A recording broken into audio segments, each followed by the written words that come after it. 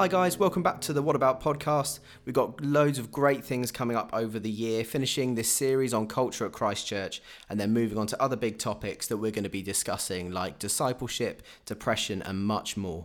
As usual, we're going to be chatting to leaders here and getting to grips with what we stand for as a church, both theologically and practically. Today we're looking at how a church should be sending and mission focused, and we're joined this week by Si, who leads the church here, and we're also joined by Andy Johnston, who was preaching to us a few weeks ago and also used to lead the church here before. Si, great to have you both with us. Thank you for having us. Thank you. Really good to be here. Awesome. Well, maybe just start by introducing yourselves a bit. Obviously, there'll be some people listening who may not know either of you, and so just introduce yourselves a bit and maybe a couple of experiences you guys have had with mission through your ministries. You go first, Si. Okay, yep, sure. So I'm Si and I lead the church here. Married to Anna, we have 4 children and I've been in the Sunshine Coast, as they call this part of the world, East Sussex, for the last 6 years now. And it's flown by, really. And yeah, we moved up here to lead Christchurch from Southampton, where Andy is now based down there. And we were in Southampton for a number of years. Originally, I'm from Bournemouth area, so that's where I grew up. Came back to the Lord there, and then. In 2006, 2007, felt called to help do a church plant in Southampton, was involved with that. And then a bit later, God moved me across to King's Community Church, where I was from 2015 till I came here. 2012 to 2015 when I came here. And Andy went down to Southampton. Yeah, it was like one of those football transfer deals where there was swapsies rather than money exchange, wasn't it, Simon? Yeah. It was a bit like that, although it wasn't. I don't think it was quite planned like that, was it? But obviously God had a plan. Well, indeed. Yeah. And I'm Andy, married to Jana, got 3 grown-up kids, got 2 grandchildren. I've been a pastor now for 21 years. 22 years. I can remember as a little boy imagining, what am I going to be doing in the year 2000? And actually, it was the year 2000, 1st of January 2000, that I quit teaching. I've been a school teacher for nearly 15 years, quit teaching and became a full-time pastor. I've been a non-staff elder for a number of years before that. And as Simon said, we returned to Southampton in 2015. We'd actually, my wife and I had met here as students, and we've been part of a church here for about 12 years before we went to Sussex. So, in fact, we left Southampton originally just after the Berlin Wall came down. And so when we returned in 2015, we thought, my, oh my, the world's changed since we were last here. Amazing. One of the great things from both of your stories is the way that God has sent each of you in different seasons, moving you on when his timing's right, serving in different areas and positions. And it would just be great to touch a little bit more on that during the duration of this podcast. But first, if you could it'd be great to nail down on a more theological basis, what would you guys view as the mission of the church? What does it look like for God to send and be on a mission with his people? Always after you, Simon. Oh, thanks for that, Andy. You can correct me and fill in the bits that I miss out. I suppose really, one of the sort of well-quoted phrases comes from John Piper that, mission exists because worship doesn't, or to use the Anglican Church's articles that you've got that, the chief end of man is to glorify God and enjoy him forever. And so that's, in a way, if you like, why mission exists. And Jesus makes it very clear, doesn't he, before he ascends up into heaven in Matthew 28 verse 18 and onwards, that we are to go into all the world and make disciples of all nations, baptizing them in the name of the Father and of the Son and of the Holy Spirit, and teach them to obey everything he's commanded. So in one sense, it's not a choice that we can, do I want to get involved in this mission in terms of reaching men and women for Jesus, bringing them to him so that they can live in a way that brings God glory and bring glory to him through their lives and what they do with their lives. It's something we must get involved with, and it's something right from the beginning that Jesus places on his church, and because God wants worshippers, really. As Jesus said to the woman by the well, that the Father seeks those who are worshipping him in spirit and in truth. So the church's job is to go out there, point people to God and to Jesus, so that they can be saved, they can have their lives transformed, and then they can start living in a way that brings glory to God over the earth. I don't know if you want to add more to that from a theological point of view, Andy. I remember reading a book a few years ago, I think by Christopher Wright, called The Mission of God. Do you read that, Simon? I've got it on the bookshelf. Does that count? It's one of those books. It's one of those ones, yeah. Yeah. But I remember reading it actually while I was leading the church in Helsham at the time, and it did really impact me and shape my thinking. And I guess the reality of Christopher Wright's message is that the Bible is the story of God on a mission. That is God forming a people for himself. And so you can go right back to the Genesis mandate, be fruitful and multiply and fill the earth with the glory of God, with God's presence. Take God's presence from the garden and bring the rule and reign of God right through the cosmos. And of course, the new covenant equivalent is Matthew 28:19, go into all the world and preach the gospel, making disciples of all nations, baptizing them in the name of the Father, Son, and Holy Spirit, and I'm with you even to the end of the earth. And it's amazing how those two verses really parallel one another and reinforce the big picture plan of God, that God is a God on mission, and we are very much junior partners in his mission. And people will often make false assumptions that the Old Testament is the story of the Jews and the New Testament is the story of the Gentiles. Again, it's a false dichotomy. It's the whole Bible is the story of God bringing forth a people for himself. And he starts with one guy, Abraham, and he says, I'm going to bless you and make your name great, and I'm going to multiply your descendants as numerous as the sand on the seashore, stars in the sky. And he promises to bless the world through the seed of Abraham. And of course, the seed of Abraham is Christ. And in the Old Covenant, the people of God are substantially but never exclusively ethnic Israel. And the New Covenant, God's people are increasingly Gentile, but it's a mixture of Jew and Gentile. So there's a real big picture story right throughout the Bible of God being on mission for a people for himself. And that's what we're caught up in as his followers.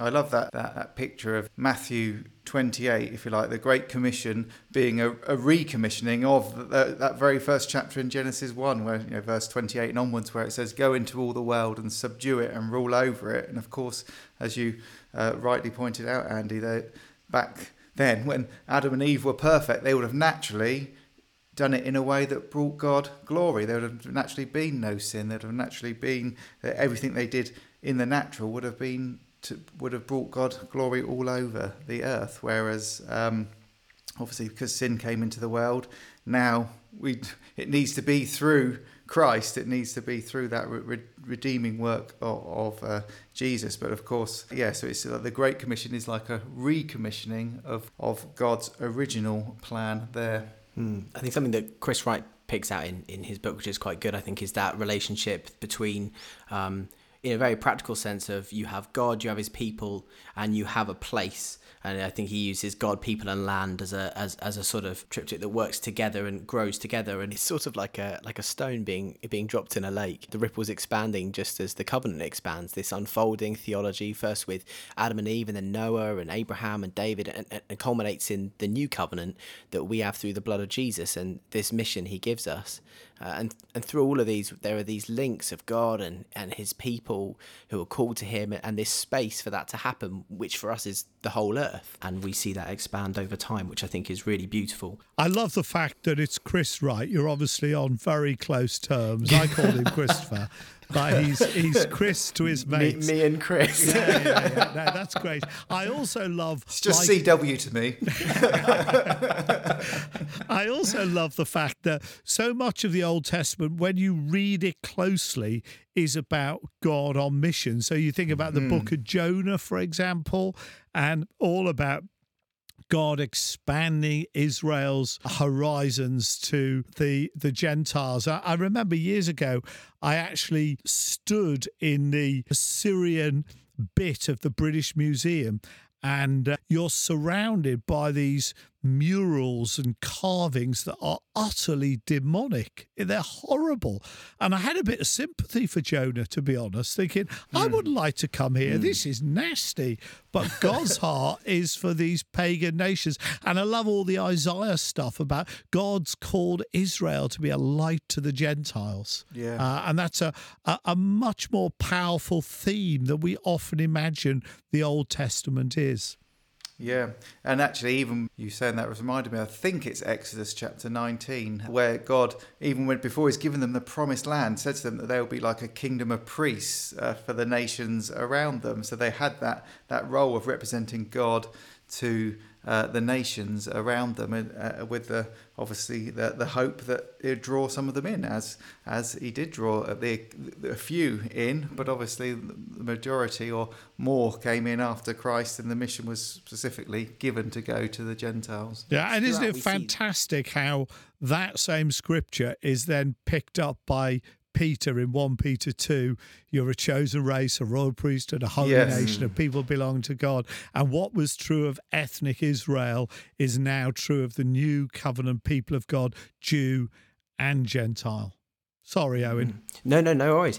No, I was just going to say, and it is lovely when you look through Scripture and you have that story of people being grafted in, whether it's, those Egyptians who would have gone with the Israelites, whether it's Rahab. We see those who are outside being grafted into the promise that God has for his people, in a small way, sort of showing what he will then do through Christ for us, which I think is just a beautiful image of God's heart for not just an ethnic group, but for his whole creation, because God through his mission will redeem all of creation. It's not just humans. It will be the redemption of all that he has made, which we will see and we will rejoice in for eternity, which is beautiful. Something I just wanted to get your thoughts on, Andy, really was, I know a keen study of church history, is how you see that sort of mission of God and the mission of the church growing through church history from the apostles to where we sit now. Obviously that's a large stretch, but do you think there are certain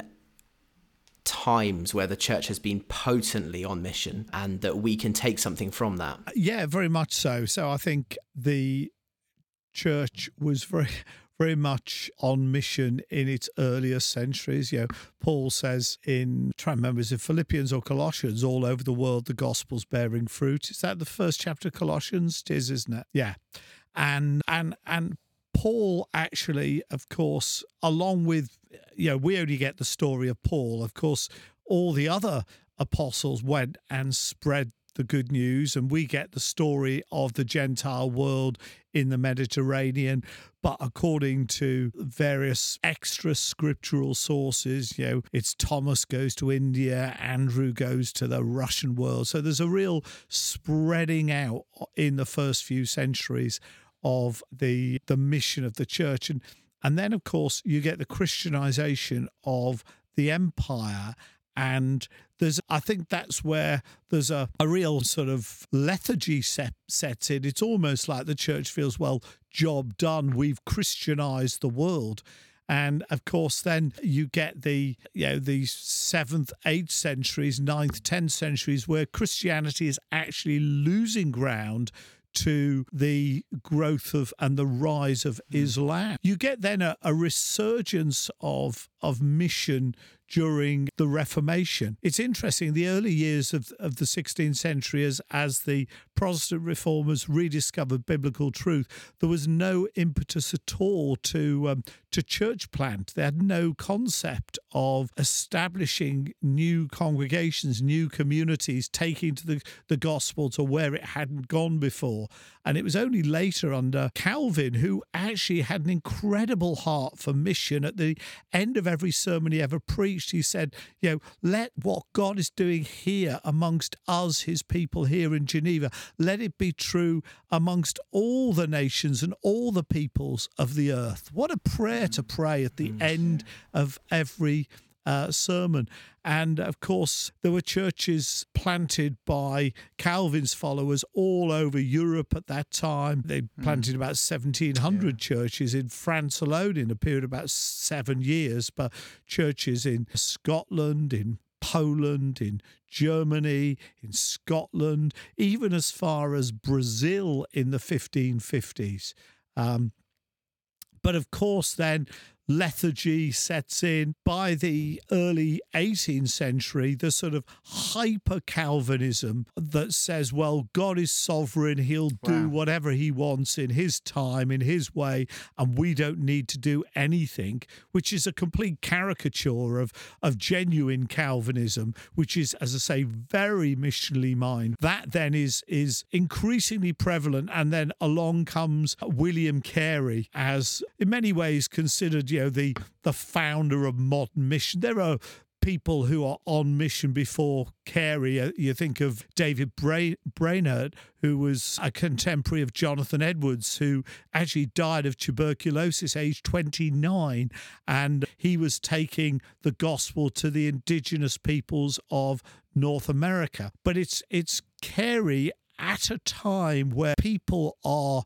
exploring the world and discovering new continents. I'm thinking about, Captain Cook and the South Seas and discovering territories that Europeans didn't even know were there. And that is inspiring mission, because, of course, it's realized that there are, people groups who have got no concept of Christian faith at all. I guess by the time of the Reformation, Europe was, inverted commas, Christianized. That's not to say that everyone was a Christian as we would understand the term, but it was thought that everyone was a Christian by the sort of standards of the day, in the sense that only a few people were either Jewish or heretics or witches, but everyone else was nominally Christian. So Europe was Christianized. And so, as I say, that's what led to a lethargy and then a resurgence of church planting in the Reformation, and then in the 18th and 19th centuries. Of course, the 19th century is massively important for mission, and we've probably all heard of people like Hudson Taylor and David Livingstone, people like that. But, they're just the big names of mission. I love stories of people like John G. Paton, who went to modern-day Vanuatu, then the New Hebrides, and when he got there, he's the first guy who is a Western European who isn't eaten on the beach. It was a cannibalistic culture. And he spent 50 years on a tiny little island and saw the whole island turn to Christ. There's only about 500 people on the island, but he gives his whole life as a very successful young evangelist, just inverted commas, wastes his life on reaching this unreached people group. So I love the stories of modern mission, both in terms of overseas and, of course, in a UK context. I love the stories of the Salvation Army, William and Catherine Booth, reaching the underclasses of London's society. So, there's some of the sort of church history edited highlights of modern mission, I guess. That's incredible. It's just great to hear about stories of men and women of great faith, isn't it? It really encourages my spirit to hear that. And you touched on something really, really great there on the end in terms of that dichotomy sometimes seen between mission where we are and mission with a capital M, and the sort of the way that the church is meant to spread God's purposes and glory through where they are and then further afield. It's amazing to hear those stories. Thanks, Andy. That's great. Just wondering if, on a personal note, we could just have a little chat about your guys' experience of mission, how that sort of first came into your guys' lives, and people who inspired you. Where did you first see that sort of sending out nature of church, as opposed to just church being a place that you go of a Sunday? Yeah, sure. So for me, when I came back to God in 1995, I was 16 years of age, and the church that God brought me to was, which is now called Citygate Church in Bournemouth, is what used to be Bournemouth Family Church. There, the man that was leading it at the time, a guy called Roger Smith, had a phrase that he would often use, that we're to build the church to reach the lost, and we reach the lost to build the church. And that was something that's always stuck with me. That the church, he always had that view of the church is on a mission, I suppose. Really, we're always to be looking out and reaching our family that don't know Jesus, our neighbours, our colleagues or schoolmates or whatever, work colleagues that you're in, to be doing activities in your local community. So actually within a few months of coming back to God, I was helping down a soup kitchen and using that as a way to reach out. So so that was very much like you were saying, the mission with a capital M and mission with a small m, but in that sense being local stuff. Actually, local stuff was very important right from when I came back to God. But there was also a group that was started, because at that time the church wasn't involved in anything particularly overseas. We were through our connection with New Frontiers, but not as a local church. And we started praying about stuff overseas and those that had a heart for overseas work. And then shortly after that, we as a church started to get involved in Uganda. And shortly after that, in 1998, I got the opportunity to go out to Uganda for the first time and see the work over there. And it just so happened the sovereignty of God, that on that first trip, we also, I was going with one of the elders of the church there, a guy called Ken Matthews, who later became my father-in-law, but that's another story. But on that first trip, we also were exploring working with an unreached people group from South Sudan called the Toposa people, and it happened that we could sort of combine those two things together because the person was in Nairobi at the time, and so we went to Nairobi as well and able to meet them. So that, if you like, was my first experience of overseas mission. But prior to that, I'd been involved in lots of things local for trying to reach people for Jesus, which is just as valid because, I think, if anything, the last sort of 70 years or whatever has shown us that if we don't reach the next generation and those around us, very quickly the nation will fall away from its Christian heritage. Yeah, I guess for me, growing up as a young teenager in a church in Liverpool, right from a very early age, I became a Christian when I was 11, and I knew that part of being a Christian was to share my faith with people who I was at school with, people who I came across. And so I can still remember, like, I'd just become a Christian, start a new secondary school a month later. And after a few weeks at my new secondary school, I finally plucked up courage to share the gospel with my friends.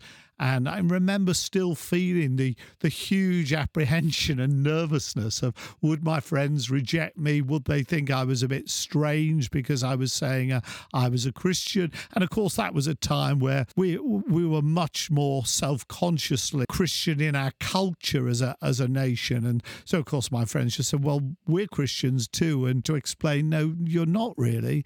And then, I can remember as a teenager, a few years later, starting all over again because my parents moved from Liverpool to London, and there I felt like I was with an unreached people group because I spoke in an accent that was so strong that I virtually needed a translator, and I felt like I'm on pagan territory in London here.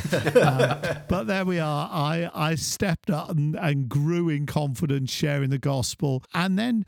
I see you adopted the language as well, Andy. Well, indeed. It's yeah, there was a contextualization issue, really, Simon. Yeah, to reach the Southerners, I became a Southerner. So I went with the barbarian hordes. So there we are. It was like, so yeah. And then when I became a pastor, I think probably 2 or 3 years into me becoming a pastor, I got an invitation completely out of the blue to go to a town called Krasny Luch, which is in eastern Ukraine, where you can't go these days because it's rebel-held, pro-Russian rebel-held territory in what is now disputed territory between Russia and Ukraine.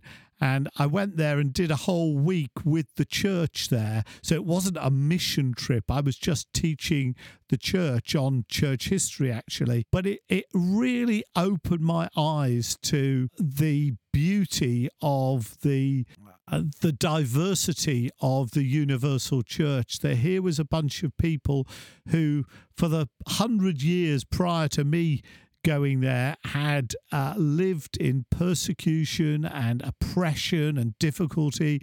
The pastor I was working with had been arrested back in the 1950s in Khrushchev's Soviet Union. He'd been put in a gulag. He'd been stripped of his right to study at university. Enormous cost for following Jesus in a different cultural context. And yeah, here was a beautiful local church. And so that was my first taste. And then through somebody else, through Martin Dunsford, who led the church that I now lead here in Southampton, he took me on several trips, as I'm sure he's done lots of trips with Simon as well. And we travelled to all sorts of different places. And it was particularly places in Eastern Europe that really grabbed my attention, and especially Bulgaria. So I guess I've probably been to Bulgaria about 50 or so times over the years. I obviously have not been very recently because of COVID, but at the height I was traveling there 6 or 7 times a year for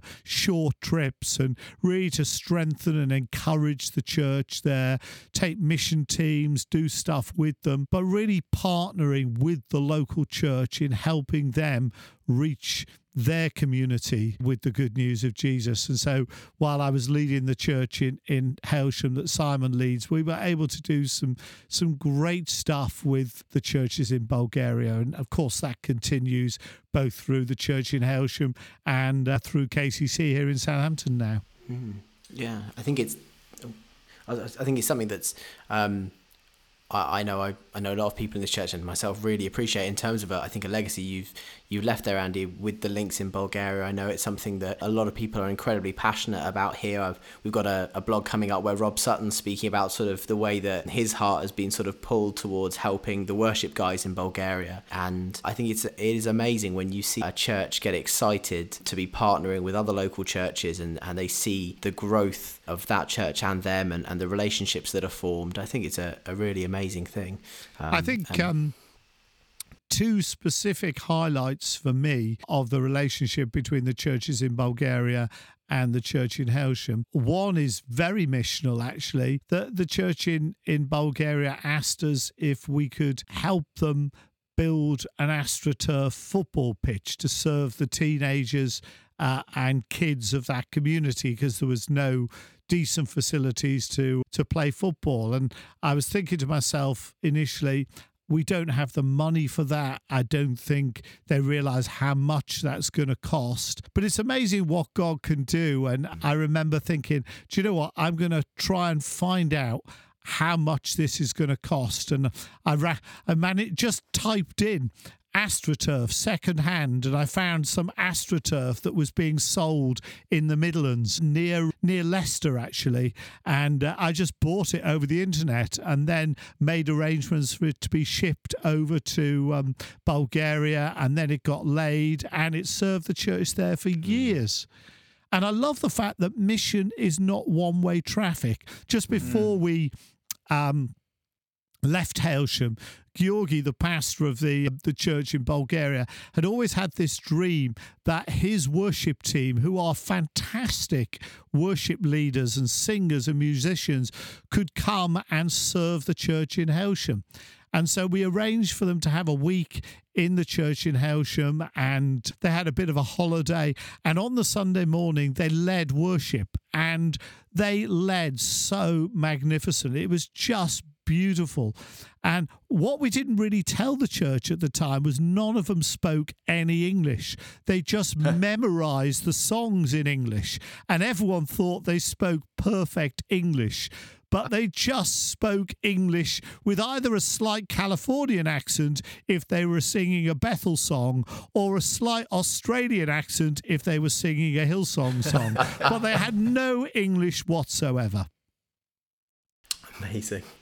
That's great. That's great. I mean, I love that fact that being involved, as you say, in mission is not just a one-way traffic, it's a two-way thing. And I love that over the years as well, that you can build just such quality relationships with people that blesses them, but definitely blesses the church here as well and enriches our experience. And one of the things I love as well about going or taking teams to places is it can be a completely different culture. You can, as Andy's pointed out, not speak the language, but you can feel at home when you go there with another local church. You can suddenly feel that sense of, yeah, God is here, and you feel at home with these people, and vice versa.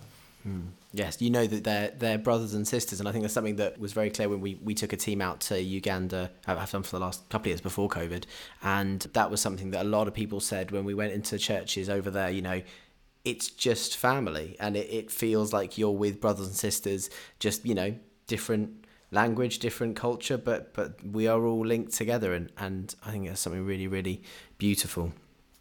Amazing. I think it'd be great to chat a little bit about some practical ways you guys, having led churches and currently leading churches, what would you say are some of the best ways that churches can equip just every day you and I to work and to reach our friends, our families, our workplaces? What are some things you've picked up over your time in churches that has helped equipping the church body for mission on a really sort of local, practical level? After you, Simon. Again, okay. Well, I think discipleship is key in that. In fact, one of our sort of cultural values is sending, and our discipleship we put under that, because like discipleship happens in the context of mission. Jesus says, "Follow me," to his disciples. He says to the church, or to his apostles, as he's sending out, "Go and make disciples." It's not like, you know, just come and receive sort of theological training or acquire more knowledge. It's much more than that. It's about you need knowledge, yes, but it's about obedience. It's about action. And so I think in your discipleship of people, there's a sense in which you're helping to equip them and encourage them, and to go out and to speak to people and find out how they're doing that. You can also, I suppose there can be various things, that programs and things like that you can put on as a church that help people to engage in missional activities, but they're very much, if you like, that they are an activity you put on. What you want is for people to have it in their everyday life. When they go into the shop, they see someone that needs that they get into a conversation with, and they offer to pray for them there and that sort of thing comes out through the discipleship relationship that you can build with people over time. Obviously, preach into it and teach into it, and give testimonies into that as well. That encourages people to do that, and not just the successes, the times when you fail. Like when I was at the garage the other week, and the mechanic came out and he had a limp, and I thought, yep, I can do this, I can go for this, I can pray for his healing. So I asked him what was wrong, and he said something wrong with his knee, and so I plucked up the courage and prayed for his knee there and then, and he sort of looked awkward and said, thanks mate, and hobbled off. And I was like, oh, okay, well, I tried, Lord, I'm happy to look a fool for you. It'd been great if you'd healed him. But that sort of thing also encourages other people to think, okay, I can give this a go, and if they fail, then they don't, they sort of feel, well, Si's failed at that before as well, sort of thing. It encourages people to do it. I love that. I love, just stories of both successes and the failures as well. I remember Alan Scott a few years ago when he wrote that book, Scattered Servants. He coined this phrase, I can't quite remember it, but it was basically your best stories are not your biggest stories necessarily. Something like that. And just like, going to the barber and having your hair cut and sharing the gospel is a missional opportunity. And just grabbing that and sharing that as a story. And it may not be that you've got the story finished, that they don't immediately fall to their knees and say, what must I do to be saved?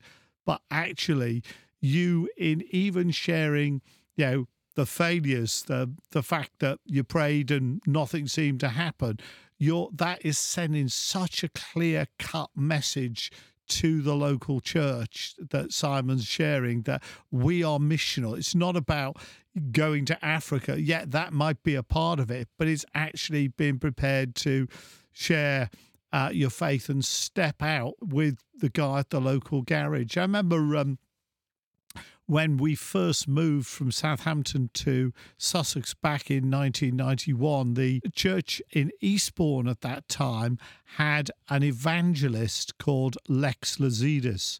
And Lex was legendary for his ability to turn every and any opportunity in life into a gospel opportunity. And I can remember, if there was a celebrity, some famous sports personality or politician coming to Eastbourne, Lex would make it his objective to get to the event.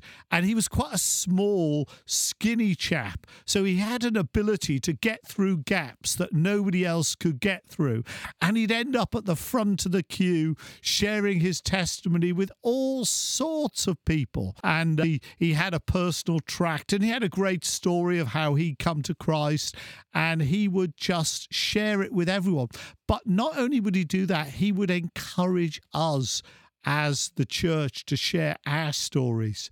And they were not always the most great ending stories, but you created a culture in the church to consistently be looking for opportunities to share the gospel. I think on a bigger picture, going back now over 20 years, Stoneleigh Bible Week was huge for Simon's generation when he was a teenager, my generation when we had very small kids, in raising the profile of world mission. I don't know whether either of you have seen recently the Rob Glover documentary, Children of Shanghai, and how God called Rob as a social worker who was based in beautiful island of Guernsey to be partnering with the Chinese government in fostering and adoption programs, moving China's orphans away from state-run institutions, orphanages. And it's an amazing story. And God first called Rob and his wife Liz to China at Stoneleigh Bible Week. And I can remember appeals to calls to the nations at Stoneleigh and subsequently the Brighton Leaders Conference, where hundreds and hundreds of people would be flocking to the front and responding And I think we've got to find new ways of, I think, where's that in our generation of calling people to go to the nations? I think it's a real challenge. I think it's there in embryo. I think someone like Andy McCulloch in Catalyst is doing that. That's the family of churches that Simon and I are involved with. But I think there's so much more that we can be doing in really catching people up in global mission. And that's what it means to be an apostolic movement. Apostles are about people on mission, and we get caught up in apostolic ministry when we get caught up in global mission.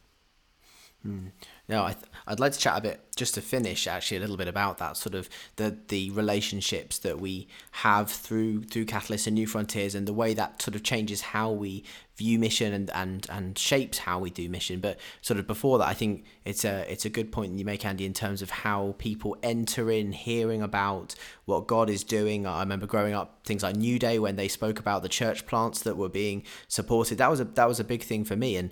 But for me, it was sort of coming here and hearing Sai's heart for the guys that he was working with in East Africa, and sort of chatting to him when he came back, hearing stories about all that God was doing. That's what really excited my heart for mission in a new way. But it linked back to something that had happened years before, which was at New Day, when they did a call for Zimbabwe for a thing that Scott Marks was running called Love Zim. And I remember going back to Uckfield and saying, can we do this on a Sunday? Can we pray for Zimbabwe? And we did. And there was so many things that link back to that, in terms of that I prayed for that area of Africa for a while, and sort of now being slightly more involved in that area is incredible, the way that God shapes that. So I think it is really important to have those areas where people can get excited about what God is doing and be swept along in the mission that he's doing. But yeah, as I say, I suppose to sort of conclude, both of you guys have a sort of a good relationship within Catalyst, and you guys are quite sort of aware of what's going on. How do you feel that being part of an apostolic movement such and group of churches such as Catalyst shapes the way that we do mission as a church? I think I'll let you go first this time, Andy. Thanks. Well, I think in the old days, when we became part of apostolic movements, we tended to think about, well, who is covering my church? And we spoke in those terms. And who oversees my church? Well, actually, the people who oversee your local church are your local elders, actually. Although I do believe apostles care for churches. But I think actually the bulk of apostolic ministry is catching up local churches in mission. So I love Romans 16, where you can't really understand, I don't think, Romans 1 to 15, which is the densest theology in the Apostle Paul's portfolio, without understanding Romans 16. And Romans 16 is largely a whole bunch of names, about 20 names, I think about 11 guys, 9 girls, something like that. And they're people that Paul is partnering with. So it's not systems and structures. It's genuine apostolic relationships and partnerships.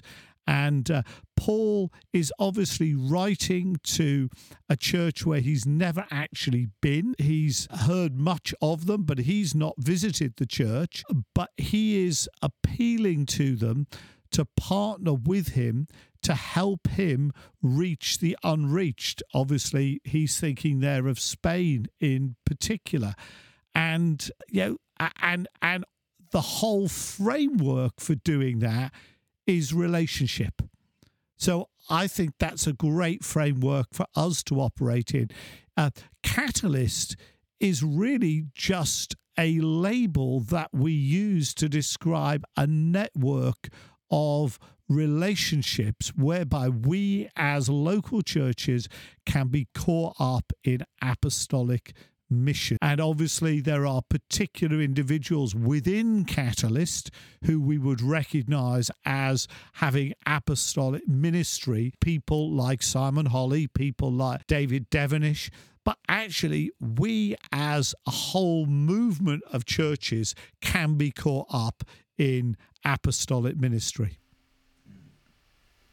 And I love the fact that you kept using the word relationship there, Andy, and it is that relationship. We're involved in it together. It's not just them doing it and we send some money to other people to do it. We're actually all involved in that work together. We have and one of the things I love about Catalyst and Simon Holly and Dave Devenish, his approach to things was that with the local churches, actually they want you to be involved, and they also it's very much what's God calling you and catching you up into, and can we help? Can we pour in our wisdom, our shared resources, speak into that situation? So it's not control in that sense, but it is there's a wisdom, there's an input that I think we as a local church definitely value and want to receive that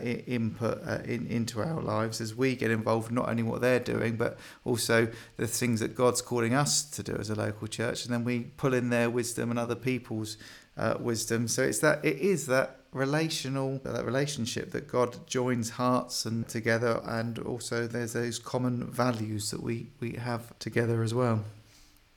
Yeah, I was chatting to someone the other week actually who comes from a very different church background, different denomination, and we were speaking through what it looks like for us to be in spheres, for us to see apostolic ministry as something for today, but without that enforced top-down leadership that sometimes we see through heavy hierarchical church systems. And that's not to say that we do everything right in New Frontiers and Catalyst and others don't, or that other people should only follow what we do, but I think there's something with it through relationship-based partnership rather than location-based that reflects biblical leadership. And through partnering and relationship, you have that ability to ask someone in. So for instance, if you have within the leadership here, if you have a situation, Andy, and so to ask Andy in to bring his wisdom is not strange, and it's not Andy going, I know what's best for your church. It's through relationship and through partnership and speaking through relationship that you gain wisdom and advice, and I think that's really amazing and really pictures that relationship well. I think that's a good point you raise there as well, because it isn't just about new mission that we're doing in a sense that other places. It is about continuing the mission in the local churches, and there is a lot of wisdom to be had within Catalyst, and like you mentioned Andy there as well. I mean, he's downplaying what he does, but he leads a hub, if you like, within Catalyst, a smaller group of churches that kind of look to him, and we do. There is that wisdom that we can pull in when there's a situation or there's complications or there's things that we don't know or are not really sure what to do. We think, well, this might be the right way. It's always great to have somebody to ask and to say, so what do you think about this? And so actually we tried that and it didn't work. Do this instead, or to say, oh yeah, no, yeah, that seems right for me, or even to say, well, you try that and tell me if it works, and I'll do it. Very good. Incredible. Amazing. I think probably we'll sort of pack up there for today. Thank you so much, both of you, for your thoughts, your wisdom, for coming on the podcast. Really enjoyed chatting through this. And hopefully a lot of people will be blessed by the wisdom you guys have brought. So thank you so much for joining us. Thank you for having us. Really good, Owen. Thanks.